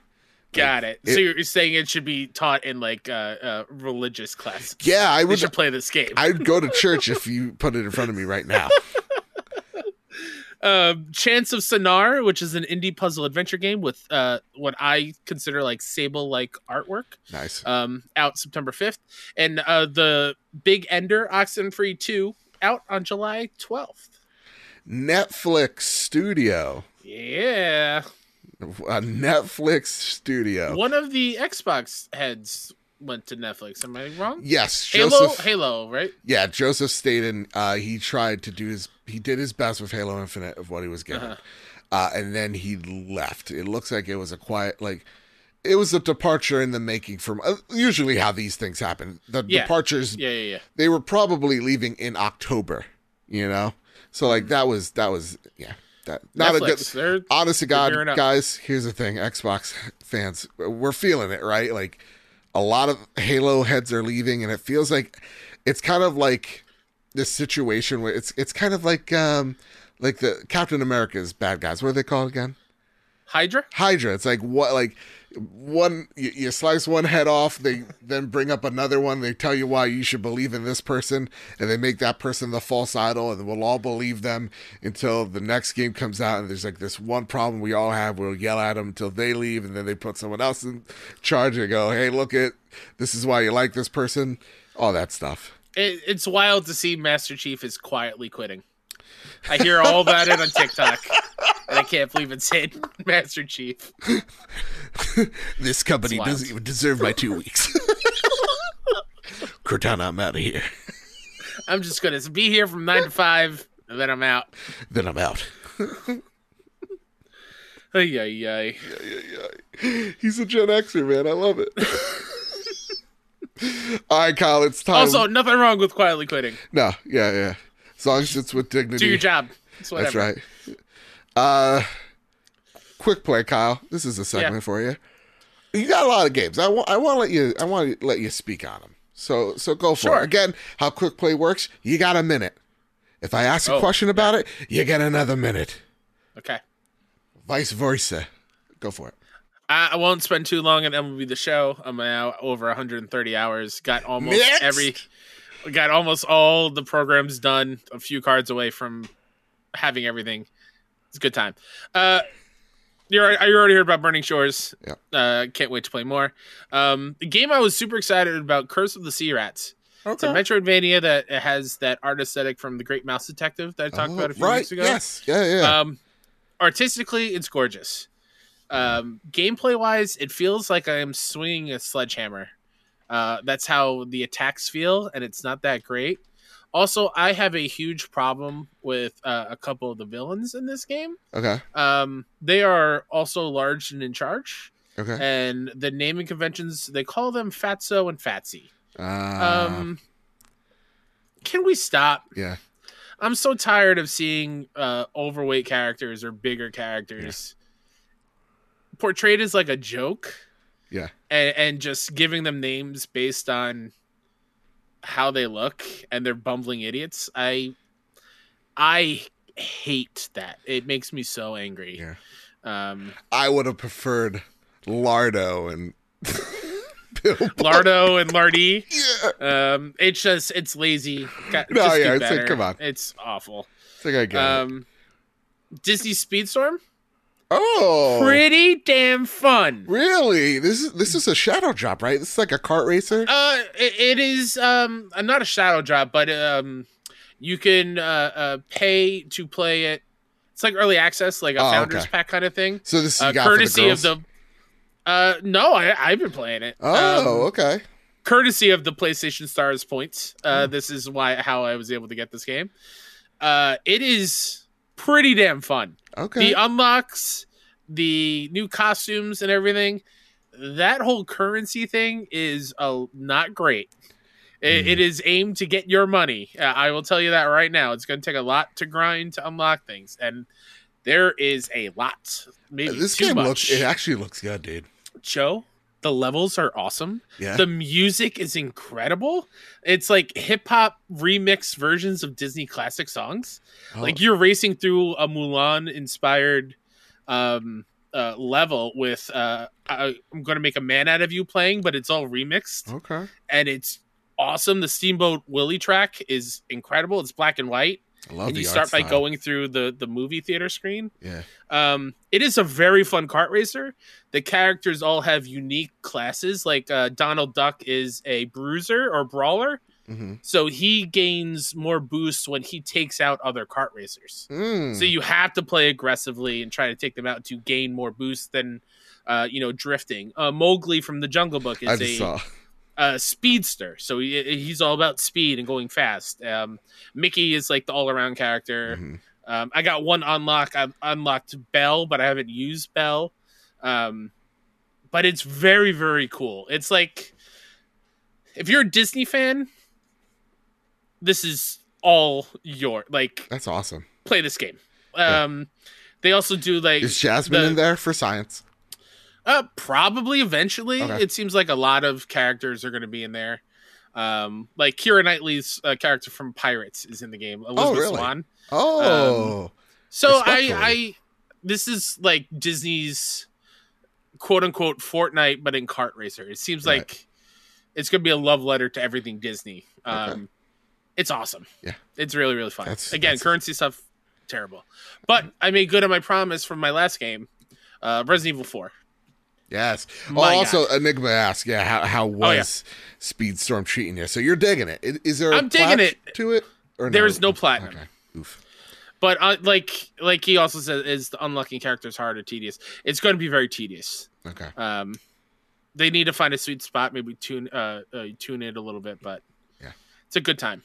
But yeah, Resident Evil 4. My God. You're in? My God. You're in. My God. Sounds like you're I knew in, I was Kyle. going to be in. I just needed to sit down and try to, give it its fair shot. Yeah. We'll get more into it to Road to Greatness because that's what we're going to record afterwards. But we just played this game, right? 2 years ago, 2020? Mm-hmm. I was like, okay, yeah, I know exactly where I'm going to go. This is the the lake area, or this is that area with the Chainsaw Sisters. Sure. And like I know what's happening. I know the layout, whatever. They really mess with your history and understanding of what the older game is in the best ways. It is incredible. This remake is so good. My favorite so far, it's very early on, is at some point you have to go to the first church, right? Yeah. To unlock it. And the bell tower explodes and blocks your way. I'm like, wait, that didn't happen in the original. Mm-hmm. What are you how am I supposed to get there? What? And also like the really added the story stuff of like Luis. Yes. And Ada, and even the big the brute, the I forgot his name. Salazar's like henchman. Yes. Yeah. The first real boss fight that you fight. Even him has way more character than the original game, and that is where I ended. I'm now at the castle. Yes. So I'm excited for that and see how well that holds up. But one of the best remakes ever made. This game's real good. I know. It's a game that I plan on platinuming, but it's like, dude, you gotta run through it 4, 5, 6 times to get it. And I'm like, I feel like this is a game that I'll be playing on a yearly basis. So right now I'm running through it. I unlocked the hand cannon from Mercenaries. And it's broken as shit because it got the upgrade that gives it unlimited ammo. Oh, boy. So like it makes that run possible. Like the professional run possible. Because again, it's a lot of technicality. Like it's a lot of finessing you gotta do to get that done in 4 runs. But nonetheless, it's my game of the year right now. It's so good. It's shaping up to be mine too. But we'll wait next week when Jedi comes out. Who knows? All right, Kyle, you ready for this? Are you holding on to something? Are we gonna get the joke first? Should I hold on after the joke? No, just hold on. Don't worry about it. Hold on to the joke. Ready? Okay, I'm holding on. Prepare the drop. Here are the latest steals and deals coming to the PlayStation storefront. Disney Speedstorm for PS5, PS4. Don't destroy the rocket on PS4. God of Rock, PS5, PS4. Minecraft Legends, PS5, PS4. Here it's a fun time. I'm going to be playing that over the weekend. Montgomery Fox and the Revenge of Victor Draven on PS5. Puzzle Quest 3. Really quick. So. Is this just somebody? Okay, it's a wildly different game. Okay. I was about to say, like, are they just trying to cash off the last case of Benedict Fox, the Xbox game? That's right. That's always a ploy. The Montgomery Fox is a puzzle. It's already out in 2022. It's, I guess, finally coming to PlayStation. Hell yeah. Maze Seeker, a League of Legends story on PS5, PS4. Pretty good. Ooh-wee. On April 19th, Afterlife VR comes to PSVR 2. Final Fantasy Pixel Remaster. Here's the thing that I wanted you to hang on to, Kyle. I'm thinking about picking this bad boy up. Oh, that would make me happy. I got the $40 credit. It's $75 hairs. You're saving $20 if you just buy them all. I'm thinking my time is now. Sweet. So, with the promotion at work, I'm thinking I'm going to have some downtime on my hands. All right. Why not put remote play to the test? Fair. And I feel like that's not like a Twitch-based game. It's turn-based. Like, I can deal with a little input lag. With the quality of life stuff where you can up experience by 4 times or no encounters at all, like, yeah, it's the best time to play these for sure. Yeah. All right. I'm thinking about it. And I'm going to start. Here's the thing. I'm starting with 1. I'm starting then 2, 3, 4, 5, 6. Okay. All right. So I want those trophies. You get 6 individual trophies. All platinums? Yeah, all plats. Woo-wee. So it looks like 6 is a little difficult, but like 2, 3, or 4, I think are easy breezy cover girl. Okay. So I think I'm going for it. All right. Good. Horizon Forbidden West Burning Shores on PS5. Survival Fountain of Youth on PS5. On the 20th of April, Ad Infinitum on PS5. Coffee Talk Episode 2, Hibiscus and Butterfly on PS5 and PS4. Labyrinth of Zangetsu on PS4. Stray Blade on PS5. And on April 21st, Dead Island 2 and Mo Waifu H on PS5 and PS4. Kyle? Oh. What? I thought you said my waifu H. I'm like, who is H? No. And Joe has a waifu? Did not know that. Yeah. Her name's Sekyu, and we stand her, we stand her. All right, Kyle, it's time for our favorite segment of the night, and the last segment, that is the Sony Pony Express. Yeehaw! That's right. Kyle, do you mind, doing the questions this week? Because I'm a little hoarse right now. I'm running out of agua. No, absolutely not. I can do it. Excellent. Thank you. Dewani Rockshow writes in, gentlemen, I am old and extremely fortunate to be in a position to be looking at a projector for my home theater and wonder if either of you or the community has done any gaming on a projector. People make a big deal about input latency, and this is certainly something to consider. But when I went looking at the current standard, approximately 16 milliseconds of input latency, it turns out both the televisions I've been using, some older Samsung LCD panels, are slower than that anyway, and I have not had an issue with it. Granted, I don't play anything competitive online. Is this something you've experienced or have an interest in? As always, thanks for the content. Fun fact, I have played on a projector. Shout out to my buddy, I'll change his name, Matt. Matt had a home theater in his basement, and we would just play Xbox 360 on there all the time. Ooh. And we didn't know. We couldn't tell the difference. I would even argue there was no latency to it. But it was fun, and it was like 120 inches of just games. That's awesome. If you got a leather recliner, why not? Like, you get one at Best Buy, test it out. Yeah. If you don't like it, they have a very generous return policy.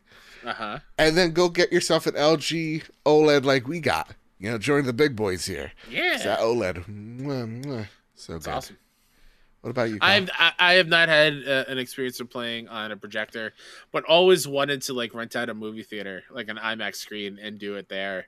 Yeah. Or even at let's say Citi Field when the Mets play, and just play on the big board in center field, which I know they've done because they've done I've seen pictures of them testing it out with like Mario Kart and stuff like that. So That's so cool, dude. that would be oh my god, that'd be the Yeah. dream. Are you kidding me? And I remember during the lockdown, they had they're like, just rent the screen, watch whatever Yeah, in movie theaters. So like, we're really itching for anybody to come in here. So like, we're dying.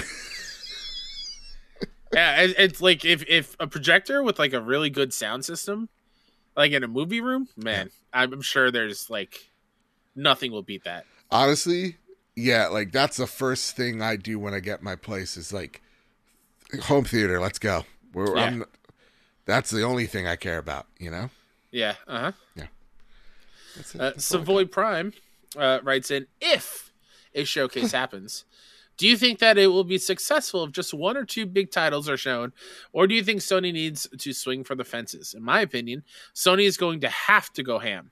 With all the PS5s in homes now and being available in the wild, it's time for PlayStation to show why they are the destination for quality gaming. Swing for the fences. I don't want two games. I want to see. I want it. There's so much that those studios are cooking up. Yep. Let's go. I mean, Xbox has already said their thing is 1 hour and 30 minutes long. That's big. So, I mean, Spider-Man 2, Wolverine, whatever Blue Point is. Give me an early look at Ghost of Tsushima 2 or Sucker Punch or something. That's 4. Yeah. Factions 5. There, and plus all the third-party deals and whatnot. Maybe a Final Fantasy 7 Rebirth, more of that. Square Enix joins the family, all that stuff. They gotta go pretty ham on it. Yeah. But on that note, I wanted to bring this up. The Final Fantasy 16 Twitter account tweeted something out yesterday with the save the date. June 11th, 2023 at 3 p.m. Pacific, which would be 6 p.m. our time. Okay. Join us for a pre-launch celebration in Los Angeles. Will also be live streamed. June 11th, live stream. I'm thinking showcase date? Ooh, no, it couldn't be. Why couldn't it be? Because that's around Summer Game Fest time. I mean, never say never, because Starfield has the Starfield Direct, which is after their showcase, and it's 30 minutes long. So I mean, never say never, but I don't know. So something tells me the showcase you're going to see two things: more Final Fantasy 16. You're going to be so sick and tired of it at that point, and it's then the you're going to see of this year. Yeah, and then you're going to see Spider-Man 2. Oh, and those you'll see gameplay to it. Both of them like 10 minutes long. So what I'm really hoping is like an hour and 20-minute show, and then just show me the 3 to 4 AAA, PlayStation exclusive games that you got cooking up, and then show me like your partnered stuff as well. Sure. I love you saying an hour 20 because a few weeks ago you're like, Kyle, it's not gonna be that long. I mean, I'm getting hyped. I'm getting lost in the sauce. It's gonna be great. Yeah. Norms Kassan, sorry if I said that wrong. For new 2023 PS5 owners, what would be your top 3 essential must-play immediately console and gen exclusives? We each get to pick 3. Okay, you go first. Returnal is my first one. Perfect. Yeah. I would do Ratchet and Clank would be the next one. That was my next one. Yeah. What's your second pick? What is my second pick? Man, it's not an exclusive, so I gotta think. Oh, God of War Ragnarok. Boom. But wait. But that's for a new PS5 owner. New PS5. I mean, think of it. Maybe Would they have played the original. Maybe. All right. It's still Ragnarok is still fantastic. Yep. It's one of the greatest games ever made. Are you kidding me? Yeah. Mine's is Horizon. There you go. And both of these games, both of them are showcase games.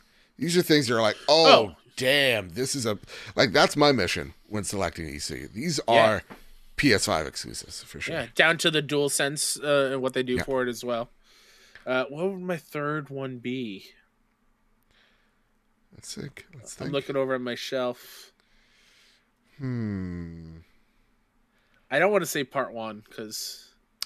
And see, and look at what the problem we run into. We don't want to like step on each other's toes. We don't want to add, games from our list. But there's a lot to choose from, right? Yeah. Yeah. It's been 3 years of really great content. Yeah. I gotta echo that.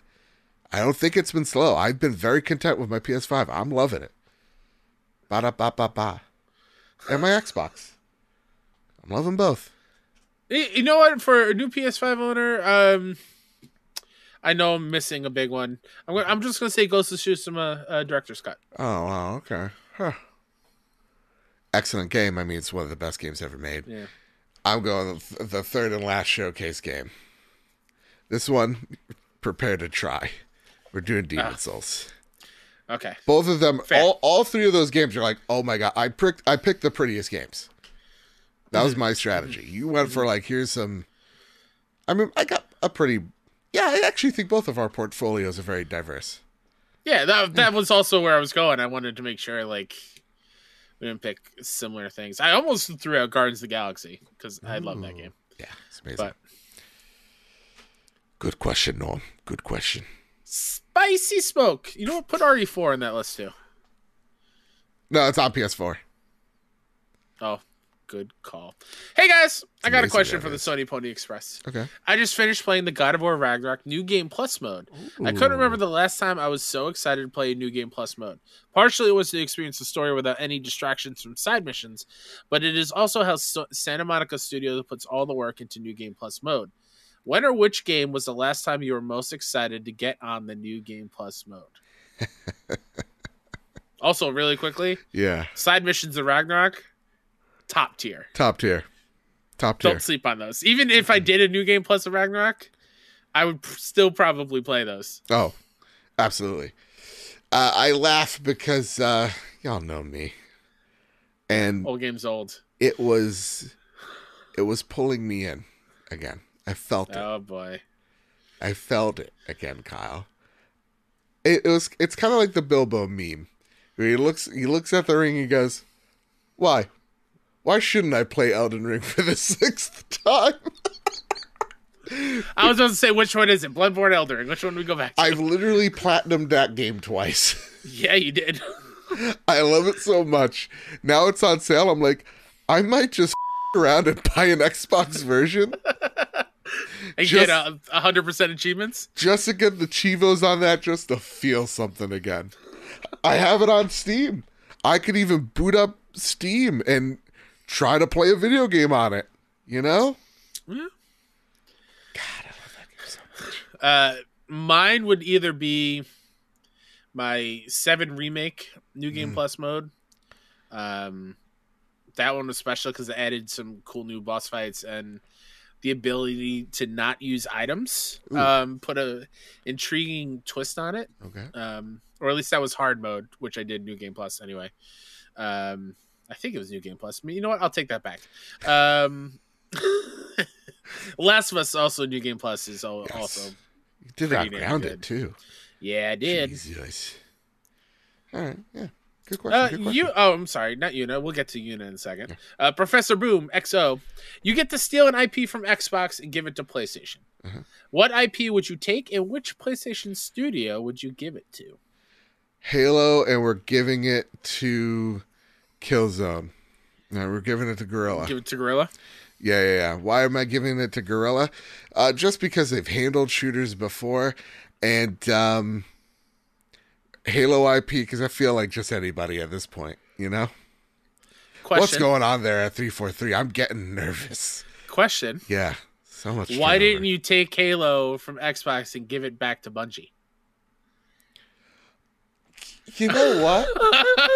What was I thinking? I don't know. What were you thinking? Because you know what? You don't think of Bungie as like a first party thing, right? No, but they are a PlayStation studio. They are theoretically a PlayStation studio. They don't report to Jim, but I mean, Sony owned, and I get to play with the rules a little bit. You're right. I go give it to. I return it to its rightful owner to make things right again. And guess what? I don't even care if it's on PlayStation. You know, they can still make it for Xbox and be like, it's fine here. Halo Reach was legit. Uh-huh. Yeah. I would give I would give Gears of War Okay. to Naughty Dog. Yeah, right, because they could do something similar. Yeah, I think Naughty Dog has strayed away.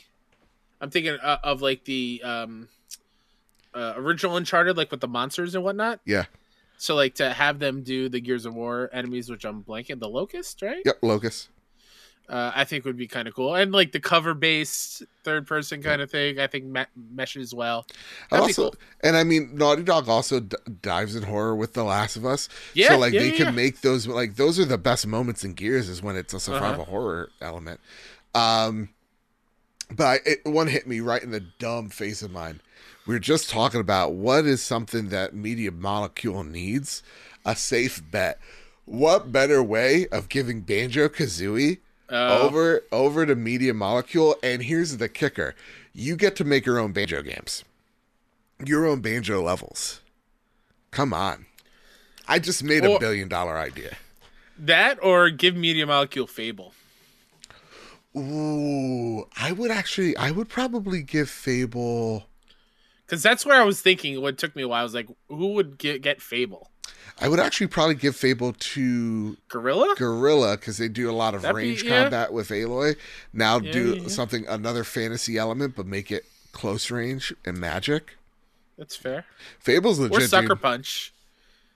Sure. Sucker Punch and Fable could work. Have you ever played the original Fable? No. Literally one of the best action RPGs ever made. That's what I've heard. I love it so much. Yeah. Yuna writes in, "Hey there, guys. Hope you are both doing well. I'd like to correct my statement from last week saying my photos, along with the other photos, were smoking. They were not smoking. They were all bangers. Gotcha, Yuna. My question this week is you guys are going on a vacation and you're only allowed to cloud stream the games that you play during it from the PS Plus catalog. What games will you pick out to stream from and why?" Ooh, good question. It's only from the PlayStation Plus catalog. The one that comes from the top of my head, and I know it's a poor pick because we're streaming and on the PlayStation Plus catalog, but something tells me Demon Souls. Oh, I don't know why.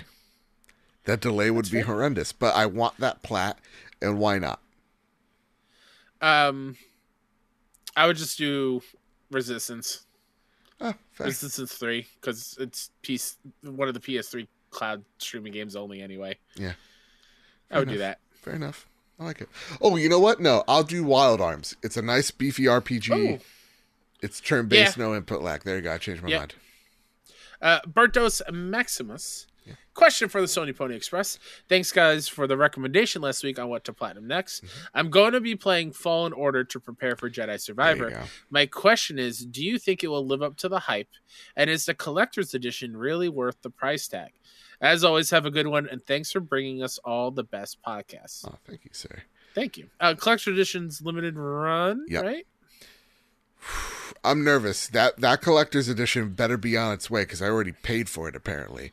But apparently, like there was issue with the Dead Space collectors, Kyle. Was there? Yeah, like one of my buddies did not get it until March. So I've said this privately. I'll say it publicly. If that collector's edition is late by a month time, I'm canceling it, and I will never pre-order another thing from Limited Run. My word. Because the collector's edition comes with the saber, and if I'm not mistaken, it comes with I'm trying to find it. Yeah, it comes with the Disney hilt or the Disney saber attachment, so you could turn it into like a real saber. Like you could buy it off the Disney store and attach it. The thing is, that hilt is not going to be accurate because it's already too wide and a little bit too big. So with that said, I have a saber community that builds 1-to-1. So like the Qui-Gon Jinn saber that I've shown on the podcast, the Kylo Ren saber, Kylo's a close 1-to-1, but like the Qui-Gon one is a 1-to-1 replica. They are making Cal's saber for this game. and it's about 250, 300, and it's gonna be accurate. So for me, if it's late, I'm just gonna cancel. I'm gonna give my money to a small business. You know. What about It you? does say it's in production. Estimated ship date April 2023. Okay. And what comes in it is the Cal Kestis replica lightsaber hilt, premium magnetic box that holds the hilt, certificate of authenticity, the official steelbook, copy of the deluxe edition, and then the cosmetic pack. Yeah. That will My come. brother's paying me for the deluxe edition. Fun fact, because I'm getting it digital. Yeah. Ooh, yeah. I'm sorry. What was the question? Am I excited for it? Oh, of course I am. Hell yeah.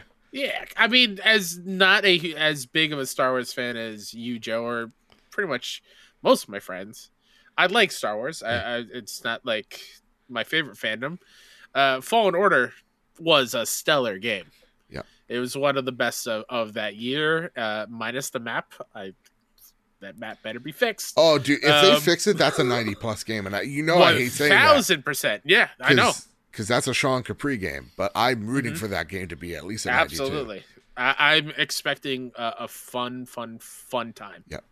It's going to be Let's good. Go, Cal. The Green Gorilla Gamer writes in, "Sup, boys?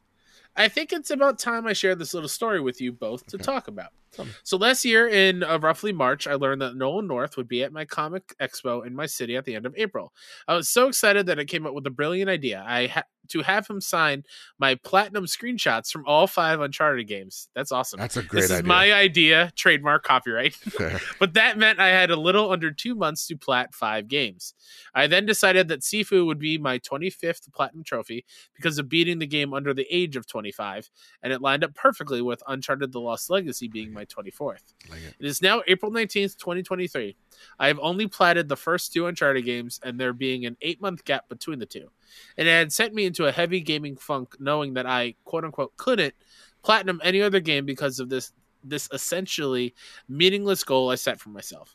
And now it's been so long that I feel like if I don't do it, I will have quit and failed. Marcus O'Neill brought me out of this funk for a short while late last year when he chose Inscription for our Backtrackers game, which rocketed its way into my top 5 games of all time, but I didn't platinum that either. So my question is, have you ever set a goal for yourself when it comes to gaming, or just in general, that seemed like it was easy and then turned out to just ruin your day, or in my case, a whole year? Interested to hear what your guys' answers are going to be. Hashtag Seth Rogen is Donkey Kong. P.S. Just to clarify, I've recently been pulled out of this gaming funk. That's why I have Last of Us Remake under my belt and a couple other games. Wasn't worried about making content out of it or anything. I just played and enjoyed, and that was really calming for me. Yeah. But yes, I do still plan on finishing this challenge I made for myself halfway through Uncharted 3, and I'll be playing more today. I would say this. You already achieved it. You already achieved more than me. I see those games. So I see some games as the impossible task, right? Like that's some John Wick like level shit you got to do. Uh-huh. Where like prior to Last of Us Part 2, I would say that their platinum trophies were obnoxious. And it goes back to like, what's a good platinum trophy? A good platinum trophy is I experienced the whole game. There was challenge out there set forth for me, but I was experiencing the game on all throughout all of its aspects of which it had. So, like, for example, I think Horizon's a great platinum trophy because there's some challenge in there for sure, but it's about experiencing all aspects of that game. Like, even and you don't have to do everything. Right. But like you could do like the stuff like Machine Strike, and I was like, oh shit, I really like Machine Strike. This is a good ass game. Yeah. Like go out there and like go on 2 flying mountain quests, like that type of stuff. Like you're experiencing that game. Then there are some games that are challenging, like Elden Ring or Bloodborne, where there's a challenge for you, but I know I can do it. I've done it before. I platinum Sekiro, humble brag. And that's my achievement. So like I don't have a lot of platinum trophies. I think I have 56. And some of them are easy plats because they're symbolic trophies, like glitch trophies for the Callisto Protocol. Still pissed off about. But like for me, it's just like set the realistic goal. Like I have those silly ones too. Like this one has to be number like 60 or whatever. But I'm quickly dropping that as I'm losing more and more free time. So Get the plats that are important to you. I mean, as a host of a PlayStation podcast, I know it's blasphemer when I say, I got like 56 plats. It's fine. But like, you got, I'm not going to platinum shame you. Absolutely but not. like Kyle's over here with 315, fake platinums, and I'm here to shame him. Okay, here we go. Not all 315 are fake plats. Okay? Can you admit that? Sure. Not all of them are bad. Only 60% of them. Only 60%. Sure. But I first of all, I love that idea, Green Gorilla. I think that is super unique, and I hope that you do accomplish it, but give yourself time. Yeah. Like that Uncharted 4 Platinum also broke me because it has that speed run. You have to beat the game under 6 hours. I attempted it 5 different times, and I failed 4 of those. That's annoying. So, yeah, I just, take care of you and everything else will fall into place. Yeah. I love that advice. But like for me, like I take a look at Resident Evil 4, I'm like and Bloodborne's one I got over years as well. So like for me, I take a look at the Resident Evil 4 going, if I could get it, I could get it, and that's cool. But I also know it's an obnoxious platinum trophy, and I'm not going to beat myself over the head over it, I have to go unlock the front door. My sister is locked out. I'll be right back. Okay, no worries about it. I'll read the next set of questions. Okay. First off, how do you lock yourself out of your own house, Jeez Louise, Kyle's sister. Oh, boy. All right, Ghetto Barry writes in, and they ask, hey, guys, well, it's just me right now, but you know what it is. What was your first game that brought your attention to PlayStation? Ooh, this is a good one. Mine was Tekken 2, followed by the Tomb Raider 2. What am I, an old man? Well, yes, I am. By Tomb Raider 2 and Ridge Racer Revolution. All the 2s. Love you guys. As always, keep up the good work. Thank you, Ghetto Barry. What was the game that turned my attention to PlayStation? I'll do a long answer because Kyle's still at the door. I would say for PlayStation 1, it was Spyro and Crash. Those were the 2 games that I was just like, I need a PlayStation. That's when my grandma bought a PlayStation so that we would go to her house. But she didn't understand the concept of memory cards. And then PS2, I would have to think it's Ratchet and Clank, and Killzone, and Jack and Daxter. Those were my games on PS2. Those were my mainstays on PS2 as well. So those were the games that caught my eye on PlayStation 2. For PlayStation 3, what turned my attention was Uncharted. Uncharted 1, Uncharted 2. Those were my... That was it. And then Last of Us was the deal breaker where I'm here forever now. Hey, Kyle, question from Ghetto Berry 13 that writes, what was the first game that brought your attention to the PlayStation brand? Crash Bandicoot. Hell yeah. Yeah, it was the OG PlayStation. Yeah. Sorry, I had to walk up like 2 flights of stairs. No, I sense taste when you ran. Don't worry about it. All right, Crash. Yeah, it was Crash. It's the commercials got me. Yeah. Where he's yelling at Mario. Yeah. Now you know what? Miyamoto would have that guy's neck. 1,000%. Also, Crash Bandicoot showed up at the Creator Clash 2, which was wild. He beat up some guy. Yeah, it was Crash. It was also, oh my God. You got this. Obviously Final Fantasy, but... Yeah. Final Fantasy 7? I love Tomba. Tomba was another one that I really made me fall in love with PlayStation because it was weird. Yeah. And you're fighting evil pigs. And Brave Fencer Musashi, another really, really good PlayStation 1 game. There you go. All right, Kyle, I'm gonna give you some. I'll read the last one because I get it. Stairs, our knees, we. Yeah. Clear Wings XYZ writes in, question for the Sony Pony Express. Has there ever been a game on your backlog to play that when you got around to it, you didn't enjoy playing it at all? Thank you both. This explains every time I am looking for the next game to play, I go through at least 5 or 6. Let me tell you a little story about Strangers of Paradise, Final Fantasy Origins. No, God. I waited a long time before I played that game, and Oh boy, I lasted maybe an hour and a half. I was like, I can't do this. No. I heard everyone. I don't know if everyone was joking about how good they loved it or how much they loved it, but it's not a very good game. Not for you. Not very good. No. Well, Kyle, that was the last question, and that's been the trophy room this week. Ooh, what a week it was. I really love this episode, Kyle. I really had a lot of fun. Same. Yeah. We always have a lot of fun. I know, we always do every week. I love how you always end the show like that. Like, oh, I really love that. It'd be a problem if you were like, you know what, Kyle, I hated that show. All right, follow us here. Well, wait till next week. Who knows? Oh, no. Jedi Fallen Order comes out, and it's like, I would be really pissed. I'd be really upset. Everyone listening, and Joe, yourself, until next week, just really think about it. Okay. Magnets, how do they work? Just like truly, how do they work? Yeah, how do they work? Someone write in the questions. We'll put it in. We'll put it in the show next week. Oh my god, we're gonna read a whole dissertation. Let's not make it a page long. If you could put it in like 2 tweets or a tweet of why it works, a thesis statement, why it works, you're in. I'm not lying. Kyle, been the show. We're out here to try to disprove Insane Clown Posse. Exactly. That's our new goal. And is the Earth really round? I don't know anymore. Listen, you get to the end and you fall right off. Kyle, anything you'd like to spotlight before we get on out of here? Myself, Mr. K-Sep, pretty much everywhere. Follow all the indie game coverage news you need at 61indie. That's SIXONEINDIE.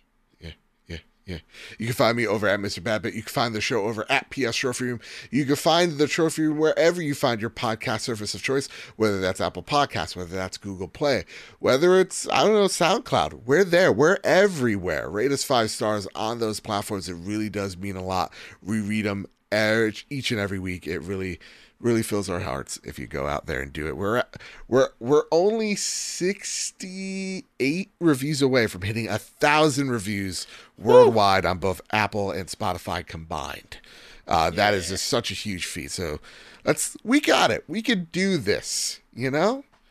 That said, of course, and just a little heads up for our video watchers, in 2 weeks, May 3rd, 2022, at 8 p.m. Eastern Standard Time, will be the first episode where we record it live in front of a non-studio audience over at youtube.com/@PS Trophy Room. So, with all that said, with all that out of the way, everything linked in the description down below. Keep your wits about you, keep hunting, and keep playing PlayStation. See you guys. Bye, love you.